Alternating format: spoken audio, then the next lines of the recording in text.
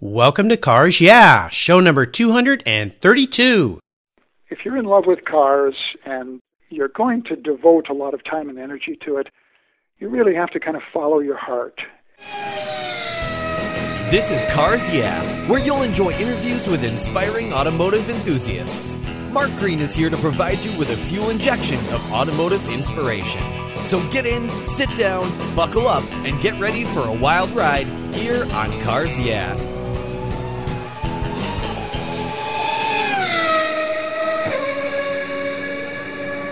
Have you turned your key and heard that dreaded tick, tick, tick, tick because of a dead battery? No worries. I've got the NOCO Genius Boost Jump Starter. This compact tool fits in your glove box and features rechargeable lithium battery technology that will start a dead battery in your car, boat, truck, or RV. It packs a whopping 12-volt, 400 amp starting power and can start up to 20 dead batteries on a single charge. Plus, it has built-in spark-proof technology with reverse polarity protection to safely jumpstart your vehicle. The compact, ergonomically designed clamps are solid copper for maximum conductivity, and there's a built-in ultra-bright dual LED flashlight with 7 modes, including an SOS emergency strobe. It's easily rechargeable with a USB outlet, and you can charge your smartphone or tablet while you're on the road. Works on any 12-volt lead-acid battery. The Genius Boost from NOCO is the ultimate emergency tool that's safe and easy to use. Quality design, state-of-the-art technology from NOCO, your battery care source since 1914. Get yours at geniuschargers.com. Hello, automotive enthusiasts. Today I am so excited to introduce a very special guest, Gordon Maltby. Gordon, are you buckled up and ready for a fun ride? I'm ready to go, Mark. All right. It's great to have you here. Gordon Maltby has been the editor of Porsche 356 Registry magazine for 23 years, and his publishing company has several titles on classic Porsches in print. His writing and photographs have been published in a number of venues that are both print and digital. He joined Motor Books International as their art director in 1984. He went his own independent way a few years later, and after writing the book Porsche 356 and RS Spyders in 1990, he began to focus his attention on the Porsche 356 model. Gordon lives with his wife in Minnesota, where he is currently in the 9th year of a 12-month restoration of his 1973 911. I love that. Gordon, I've told our listeners just a little bit about you. Would you take a moment and share some more about your history, your career, your interest, and of course your passion for Porsche automobiles? Well, thanks, Mark. Starting at the beginning, I was one of those kids in school who was always drawing. I was always the art guy, and much of that effort was sort of focused on drawing cars as I was trying to keep the teacher from noticing I wasn't really looking at my algebra book. So I was a big fan of Big Daddy Ed Roth, those kinds of guys. I would draw monsters with dragsters, and just really had this idea in the back of my head that cars were pretty important to me, and I could create things that maybe other people hadn't thought of yet. Then went on to art school after high school and spent a little time trying to be a real artist, painting and things like that, and finally realized that really wasn't going to work for me. So I sort of took a detour, went off into the world of automobiles, went to California, spent some time working with a fellow who had old Volkswagens, repaired nothing but carbureted VWs, and he would sneer at anything that was fuel-injected, but kind of cut my teeth on working on old Volkswagens. And from there, I got into Porsches and came back to Minnesota, went to work for a dealership, and I was one of the mechanics wrenching on, at the time, they had Fiats, Peugeots, and Triumphs. It was like the orphan motors. Never-ending supply of cars that break down a lot. Exactly. Actually, I went from being a mechanic after about a year to selling those cars. And I have to tell you, looking back, it was kind of embarrassing to sell Fiats, especially. Triumphs weren't much better, and Peugeots were pretty much sale-proof. It was just amazing that people would even buy those cars back in the late 70s. Yeah. We also sold Mercedes-Benz, so that sort of kept things rolling at the dealership. But that dealership's long gone, but it was a good learning experience. Oh, sure. So I kind of then made another detour and decided that I probably should get back into something having to do with art, and worked for a printing company that printed magazines. And after a few years doing that, I went to Motor Books International, which I considered at the time to be a perfect job. It was just my dream job. Produced most of the books that they published there, designed, laid them out, did all the advertising. It was a pretty intense job, but a great learning curve. Oh, yeah. Motor Books was started by Tom Worth, who had begun in his garage back in the 60s, selling subscriptions to mostly English car magazines. And there were only 1 or 2 car magazines around at the time, of course, so Tom sort of expanded that universe for a lot of people. Then went into selling books, and when I went to work for him in the mid-'80s, it was the largest publisher and distributor of automotive books in the world, so it was the big fish in a fairly small pond. But it was just great. And at the time, I think there may have been 4 or 5 books on Porsche. So when I left Motor Books in the late 80s, I realized there's almost nothing on the Porsche 356. So I talked with my good friend who was still president there, and I said, how about a book about 356s? He was a little skeptical, but I wrote a few chapters, and they said, okay, let's give it a shot. So that book, Porsche 356 and RS Spiders, was published, I think, about 91. And looking back now, it was a pretty simple and straightforward book, but there was nothing else around. I can't think of how many books there are now on the topic, both 356s and Porsches in general. But I was kind of a groundbreaker there. And then I went on, after a few years of independent work, as they say, to get the contract to publish the Registry magazine. And that's what I've been doing for a couple of decades since, and it's been a great ride. Well, it's been great fun. I've been a member of the Porsche 356 Club for many, many years, and I actually own a copy of your book that I bought a long time ago, and I've enjoyed it. Great job there. Yep, it sits on my library shelf, and it's funny how in Minnesota there's so much publishing going on, and we've had the current editor of Motor Books on the show here, so yeah, it's just kind of a small world, but expanding world, if you will. So it's good to see it's kind of come back. Mark, it's interesting that you mentioned Minnesota being sort of a publishing hotspot. Tom Worth is one of the people I admire most. He has really, in his company when he owned Motor Books, it's been 25 years since he sold it, but he's sort of generated an atmosphere where he sent people out into the world after training them in publishing. He would send them out, and they would start businesses of their own. This has happened to, I could name a dozen people who are alumni, if you will, of Motor Books, who've gone on to publishing, mostly in the automotive world, but Tom really he's kind of created a situation where people could be successful in their own right, and he sent them off with his blessings, and it's just been a great situation for so many people like myself. Oh, it's absolutely incredible, yeah. I and many others have Tom to thank for that. He's a great guy. Yes, he did a wonderful job. I've had many of those people on my show who've gone on to publish their own books, just as you mentioned. So really fantastic person to nurture and mold people to be able to go off on their own. It takes a special person to be able to do that. As we continue on your journey, I always like to start by asking my guests for a success quote. It's a great way to get the inspirational tires turning here on Cars Yeah. I know you love to drive, so Gordon, take the wheel. Well, I don't have something that is really a marvelous quote to live by. But one of the things I discovered after spending a number of years thinking I knew everything was that you don't know what you don't know, and that has really become kind of key. It seems as I get older, I get dumber. But I finally figured out there's a lot of stuff that I need to look to other people to answer for me, or at least get advice. So that sort of change in attitude has been pretty helpful to me over the years. But there's another quote that goes back to selling Peugeots and Triumphs and Fiats. My sales manager was a marvelous guy.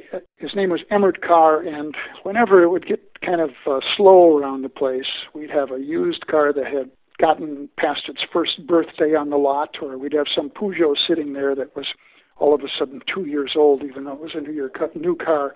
Emmert would say, "Don't worry, there's an ass for every saddle."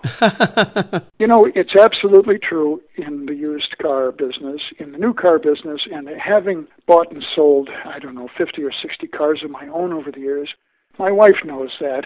If the phone doesn't ring and I have a car for sale, she'll say, "Don't worry, there's an ass for every saddle." I like that. But I think it can also be sort of, that idea can be transferred to thinking about problems in general. There's an answer for every problem. I sort of transpose that phrase into just everyday life. Things sometimes get difficult, but, in the end, there really is a solution for everything. Absolutely. And I loved your comment about people, because so much of who we are is the culmination of the people we surround ourselves with. Can you maybe elaborate a little bit on that, of how you've learned to reach out and trust in people, talk with people, and how important that's been to what you do? In publishing the Registry magazine, it really is, even though people give me compliments and say, "Oh, you're doing a great job." Well, I am, but, I'm really just leading the parade. And I can only hope I don't lead the parade down a side street sometime. But we have contributors. In the case of the Registry, these are all really, they're not professionals. They're just members who happen to have a particular interest or some extensive knowledge in one area. So we have people who contribute articles to the magazine who really are just amazing. I think if I was doing a professional magazine and I had to hire people, pay them to write articles, technical articles and stories and things, I don't think I'd be doing any better than I am right now, just having input from members of the club. And really it's a reflection on all of the people who belong to the club. And certainly there are some who can't write at all, and it's kind of a hopeless thing. Sometimes I get an article that is kind of funny the way it's put together, and I think, oh, this basically has to be rewritten. But other times there's almost nothing for me to do, especially in technical articles. So in the Registry, we are very fortunate to have a lot of people who are talented, very knowledgeable, and many of them can write pretty well. So those are the people I rely on, and it's just been great. I've talked to many guests here on Cars Yeah who share the same concept, that it is about the car hobby. The car is important, but the most important thing are the people in the hobby, the people you meet, the people that support you, the people that can help you in many ways. So I understand completely what you're talking about. It's great. Would you share a story with me that instigated your passion for cars? I'd love to learn about that pivotal moment in your life when you really knew that Gordon was a car guy. Oh, I think I knew that when I was sitting in grade school doodling. But by the time I got to high school, I looked around and realized that I really had some envy for the guys who had the cool cars. When I was 16, I sort of inherited a 1953 Plymouth four-door sedan. It was a brown Cranbrook, and it was kind of like a chastity machine, because there was no girl that was going to be seen in that car. It was really a great learning experience, because my dad pointed out after I'd driven it for several months that maybe I should check the dipstick, which I'd never thought about. And he also said, well, there should be some oil on the end of the dipstick, so learned a good object lesson there. Yes. I also discovered interesting things about the mechanical parts of that car. Like, you really shouldn't try to repair a broken brake line with Bondo. Doesn't last very long. No. So that was kind of the beginning of my enthusiasm and my knowledge about cars. But again, I looked around the parking lot in high school, and the ugliest guy, the biggest dork in school, had a 57 Chevy. He had plenty of friends because he had the coolest car in the parking lot. Yeah. So Gordon, what I'd love to do now is take a look at some of the roads you've driven down and crawl under the hood and ask you to share a huge challenge or even a great failure that you've faced in your career. The most important part of this, of course, has to do with how you overcame it. And what did you learn from that experience?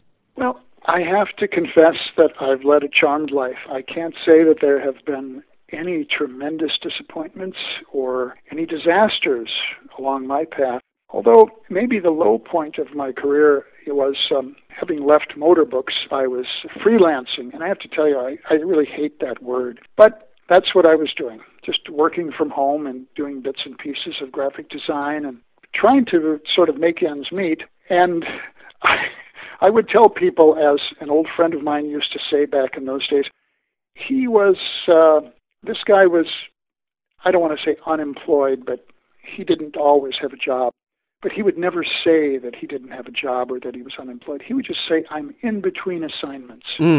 So that's what I would tell people too. And I think of those days as kind of being in between assignments. But fortunately, the stars sort of aligned. And my experience working for a printing company that specialized in magazines, and my experience at Motorbooks, and my background and interest in cars all kind of came together because the registry needed a new editor. So I sent a letter to Vic Skurmans, who was the president at the time. Yeah, Vic's been a guest here on Cars, yeah? Oh, yes, indeed. He's a great guy.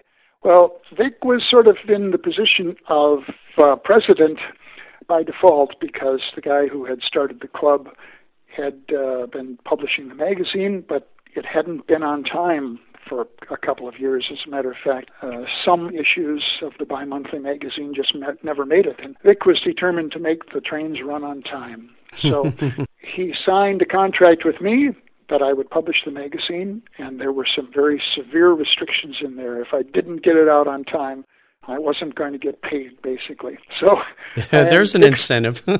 Yeah, indeed. But I got it out on time. I published a couple of more.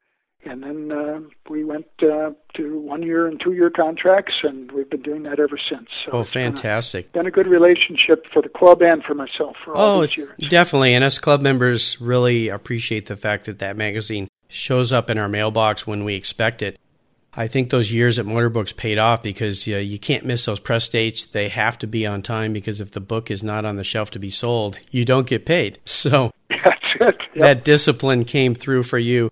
I'd love to shift gears here and go to the other end of the spectrum and ask you to share one of those aha moments in your career. The way I like to put this is it's a time when the headlights came on and illuminated your way for a new idea or a direction that you had. And tell us the steps you took to turn your aha moment into your success. Well, that's another question where I have to say there probably isn't any illuminating moment in my business life. But there was a point about 1990. I bought a new tool.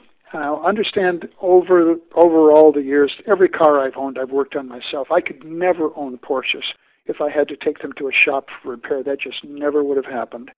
So I've been working on Porsches myself and all the other cars I've owned all these years. In 1990, I bought a lift for my garage. Oh, cool. And this was in conjunction with putting a new roof on the garage where we put in a vaulted ceiling, so there was plenty of room up there. That lift was an aha moment for me. I have not had to lay on my back for 15 years now, and it makes all the difference in the world. Yes. I call it tool number one, and it's just been a marvelous thing. Yeah, they do change your lives, don't they? Yeah, indeed they do. That's great. I love that. How about proudest moments? I would assume you've had many, but is there one in particular during all these years of your career that really stands out for you? Well, I'm very proud when I go to registry events and people say nice things about the magazine. And from time to time, I'm called on to say a few words at a banquet or something. But that's not the centerpiece of my life. Maybe the most fun I've had was at a literature meet. Los Angeles Literature Meet is a big gathering of Porsche people every year. Oh, it's a great event. March. And quite a few years ago, Jerry Seinfeld was there, as he is every year, and he was making the rounds, walking around table to table, looking at things. And I was busy selling calendars and books at the time, and I was talking to a fellow and selling him a book, and I looked up, and there was Jerry standing behind him at my table. I finished with this fellow and looked up at Jerry. He stepped forward, and he said, "You're Gordon Maltby." Now there's a switch. Yeah, I guess Jerry knew me because I think one of my calendars may have been up in his show on the wall of the apartment or something. But it was kind of fun. That was the first time we met, and he was an appreciative fan. But I have to say, I love guys like that who are true enthusiasts. Jay Leno, Jerry, these guys who have a lot of cars. It's not about the cars or the money or the value of anything. It's just loving the cars. I love people like that. Yeah, fantastic. That's great. I was going to say, did he ask you for your autograph? No. Oh, well, darn it. Well, maybe next time. Hey, let's have a little bit of fun here. I know you've owned a lot of cool cars over the years. What was your first really special car?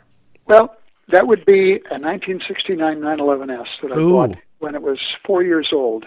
And it was kind of interesting because that car had already been through 4 Minnesota winters and had rust holes in the rocker panels. Yeah, I'll bet. And other than that, it more or less ran fine. I bought it from a shop that had been doing repairs on it, but the owner couldn't pay for the repairs. And so they bought it at a sheriff's auction. So, here's a car that had led a tough life, even though it was only 4 years old. Yeah, poor thing. But I remember driving by this shop in South Minneapolis and seeing this car, and I didn't really know anything about Porsches at the time. So I stopped in and I asked about it, and sure, it's for sale. Would you like to go for a test drive? And I said, sure. So the owner of the shop got in the passenger side. I got in the driver's seat, and, he said, well, the key's on the left. Oh, okay, that's kind of strange. So then, as we were sitting there, I was just moving the gear shift lever around before we started. And he looked over at me. I think I must have had a puzzled look on my face, being used to American cars. He said, yeah, it's kind of like stirring a spoon in a bowl full of snot. And I thought, yeah, it is actually. That's a good way to describe it. A little bit loose, that gear shift. But that's the way Porsches are. So we went for a drive, and I remember him telling me as we were going down the road, he said, this is an exotic car. And I had never heard the term before. And I thought, yeah, well, I guess it is kind of exotic. So we brought it back, and a few days later I ended up buying that car for $4,000 and sold it for probably a $500 profit a few years later. Yeah. But really, once you start in a 911S Porsche, it's kind of hard to go back downstream from there. But that was the first of about 30 Porsches I've had. So oh my gosh, they've all been a lot of fun. Well, you talk about 30 Porsches. Let's talk about the one that got away. Is there a vehicle that you've sold that you really wish you could have back in your garage? Oh, yeah, there are plenty of those. But the one that sticks out in my memory is it was a late 56, early 57, 356 sunroof coupe. And that was another $4,000 car that I bought back in, I think, late 80s. And it really was very original under a crappy paint job. I think back now because that car had a perfect pan, the suspension was intact, everything was good about that car except this cracking lacquer paint someone had put on it. And for some reason that just bothered me. So I sold it after a couple of years, and the owner actually lives in the area. I still see the car from time to time, but I still wish I had that car. It was just a beautiful car. Yeah. Well, we all have those cars that get away, so I understand the feeling. How about current projects? I talked about, as I introduced you, this 12-month project that has gone on a little longer. Is that the one you want to talk about today as far as projects that have you currently excited and fired up? That's the only project left. I just sold the last of the Boxsters I owned a few weeks ago, so I'm down to one Porsche. And really that's fine because I can now focus my efforts on that. It's just a clutch job away from running down the road. And my goal is to drive it to Rennsport Reunion this fall in Monterey. Well, I'll see you there. Yeah, that's going to be a great event, I think. So fantastic. That's a 73? It is. It was originally a 911T. It now has a 3.2 Carrera engine in it. Oh, my goodness. And I cut the roof off and put a whole sunroof clip on it, so it's a little different than original. I still have the original motor. I bought this from a good friend of mine who bought it new, so it's a two-owner car, and I just love it. Fantastic. Well, I'll look forward to seeing that Rennsport. Now, here's a very introspective question. If you were a car, what kind of car would you be and why? Well, let me think. I have to say that I've always owned a pickup truck because I'm always hauling stuff around. So there's a real pragmatic side to my car enthusiasm, truck enthusiasm. And I currently have an Audi Q5 because I can throw all kinds of crap in the back. My wife still can't believe I bought that car to replace a Boxster, but there it is. Yeah. So, I'm always hauling stuff. Maybe the car that I would love to be would be Chevy Chase's car from National Lampoon Vacation, that first Oh, gosh. one. That was a green, Yes. I don't even know what it was. I think it was called a Wagon Queen Truckster or something like that. It was just ugly, but it was pragmatic. It was absolutely practical, although, it kind of glitzy. If it was a person, it wore all the wrong clothes, but that's probably me, so I could identify with that car. Well, that's a unique answer to that question. I've never heard that one before, so very funny. I love that. So, Gordon, up next is the last lap, but before we put the pedal to the metal, here's a word from our sponsor. Carpe Diem. Seize the road. It's the motto at CarpeGear.com, where you'll find The Little Red Racing Car, an award-winning book written and illustrated by passionate car guy Dwight Knowlton. It's a spectacular way to introduce children to the love of cars. It's an international award winner, and Yahoo Autos calls it the best kids book ever. Plus, it's printed in the USA. I may be an adult, but this kid loves The Little Red Racing Car. Dwight is finishing a second book in collaboration with Sir Sterling Moss about the story of his record-breaking win of the 1955 Mille Miglia. Check out Dwight's Carpe Diem brand, where you can find his books, shirts, and more that embrace his Seize the Road philosophy. Enjoy Carpe Diem at CarpeGear.com, and be sure to sign up for his newsletter while you're there. That's CarpeGear.com, C-A-R-P-E Gear.com. Okay, Gordon, we're back and we're entering the last lap. And this is where I fire off a series of questions and ask you to give our listeners some very quick blips of the throttle answers. So are you ready? I'm ready. What is the best automotive advice you've ever received? I have to say this would go back to my car selling days and my sales manager. This is a pretty general rule within the whole car business, but they say cash talks, bullshit walks. And it's absolutely true. If you're standing in a showroom trying to sell cars and somebody comes in and they're kicking tires, you pretty much know in a few minutes whether they're serious or not. And I found that you can extrapolate again into almost any part of life with that. If you're serious, if you're real with people, and they're going to get that impression, you're going to be successful. And literally in buying and selling cars, a few years ago, I answered a Craigslist ad for a 914, and it turns out this guy had owned it for 25 years. It was a very clean, very nice Porsche, and it was still in storage. This would have been like in March. So I said, well, you want $4,000 or whatever for it? Fine. Where do I send the check? He said, well, don't you want to see it? I said, nope. Your description is perfect. I'll take a chance. I just want to buy the car. So I sent him a check, and a week or two later I got a call from another fellow who said, I had a deal with that guy. I was going to be the first one to look at it. And I told him, hey, I'm sorry. Yeah. All you had to do was pay him like I did, and it would be your car. Yeah. So that whole cash talks business really is true in life. Absolutely. I have a friend who sells cars, and from a seller's standpoint, he always says, the buyer's as good as his word. That's true. So many people say, oh, yeah, I'll come back and buy this and never show up. Would you share one of your personal habits that you believe has contributed to your success? Well, I probably don't have any habits that would contribute to anybody's success, but I guess I could say that there are a couple of habits that I have been successful in spite of, and one is always having a messy desk. I really try, but somehow I can never work my way down the pile to the top of my desk. So I've been successful in spite of that. It works for you. It does. It does. Do you have a resource that you'd share with the listeners that you think would be real beneficial for them? I know there's a lot of them out there these days with the internet, but one in particular? Well, this sounds like a gratuitous plug, but the 356 Registry website, for anyone who's interested in early Porsches, it's a tremendous venue for all kinds of information. It's Porsche356registry.org, and members, of course, have a lot more ability to sort of dive deep into it, but even for someone who's a casual looker, if you're looking for information, want to see what current prices are for cars and parts and things like that, or just get the lowdown on 356s, it's a great resource. I would agree. I enjoy going there quite often. Gordon, would you share a book that you think the Cars Yeah listeners would really enjoy? Well, there are so many.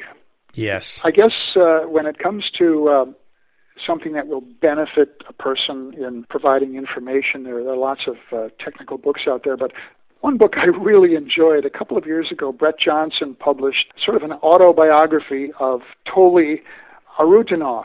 And I have to say, I'm not sure that's how to pronounce his last name. But Toli is a character with a capital C. His story is just, it's a hoot.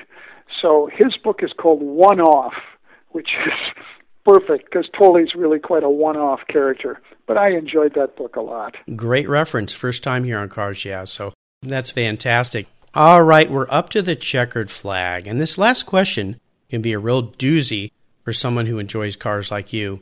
If you could have only one collector car in your garage, but don't worry about the cost, today I'll buy you whatever you'd like, what would that one vehicle be and why? Oh, no cost consideration. Yeah, don't worry about that. I'll even pay the insurance from here on out. Oh, my. That really leaves it wide open. But Yeah. I have to say, truly, the 911, the early 911 sitting in my garage right now, the fact that it hasn't run in about 8 years kind of doesn't even matter. I love to just go out there and look at it. So I think that I would be happy with my 73 911. Well, you're going to make it real easy for me. I appreciate that. Thank you so much. You know, I love it when guests say, I've got the car of my dreams, because so few of us really feel that way. There's always that next shiny thing, you know, that could be in our garage. But when you've found Nirvana, you really have found the secret to happiness in life. So It's true. yeah, that's great. Gordon, you've taken me on a great ride today, and I've so enjoyed your stories. And I want to thank you for sharing your journey with the Cars Yeah listeners and with me. Oh, it's been fun. Well, good. Could you give us one parting piece of guidance before you drive off into the sunset in your 1973 Porsche 911?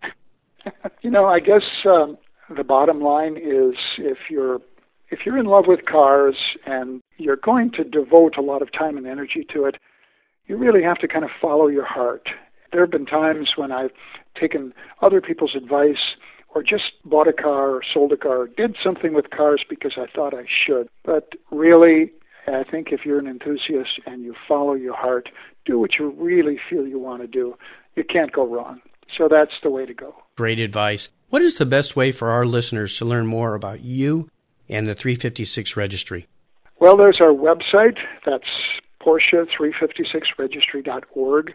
We also have a Facebook page, and if you go to Facebook and just do a search for 356 Registry, you'll come up with the news we put up there, which is kind of fun things, and of course that's available to anybody. And those two resources will guide you toward our club, and I think most people who are interested in early Porsches will find it's a great resource and have fun. Absolutely. I do have fun on your site, and Facebook is a fun way for car people to connect, just like Cars Yeah has a Facebook page as well. It's a great way to stay in touch with people and share experiences and pictures and things like that. Listeners, you can find links to everything Gordon has been so kind to share with us today at carsyeah.com/Gordon Maltby. And his last name is spelled Maltby. Thank you, Gordon, for being so generous today with your time and your expertise and for sharing your experiences with me and the listeners. Been great fun. Until we talk again, I'll see you down the road. Thanks, Mark. You're welcome. Thank you so much for joining us on today's ride here at Cars Yeah. Drive on over to carsyeah.com to find show notes and inspiring automotive fun. Download your free copy of Filler Up, a fun book filled with gorgeous photographs of fuel filler fun, including quotes from more inspiring automotive enthusiasts. Download your copy today, and we'll see you next time on Cars Yeah.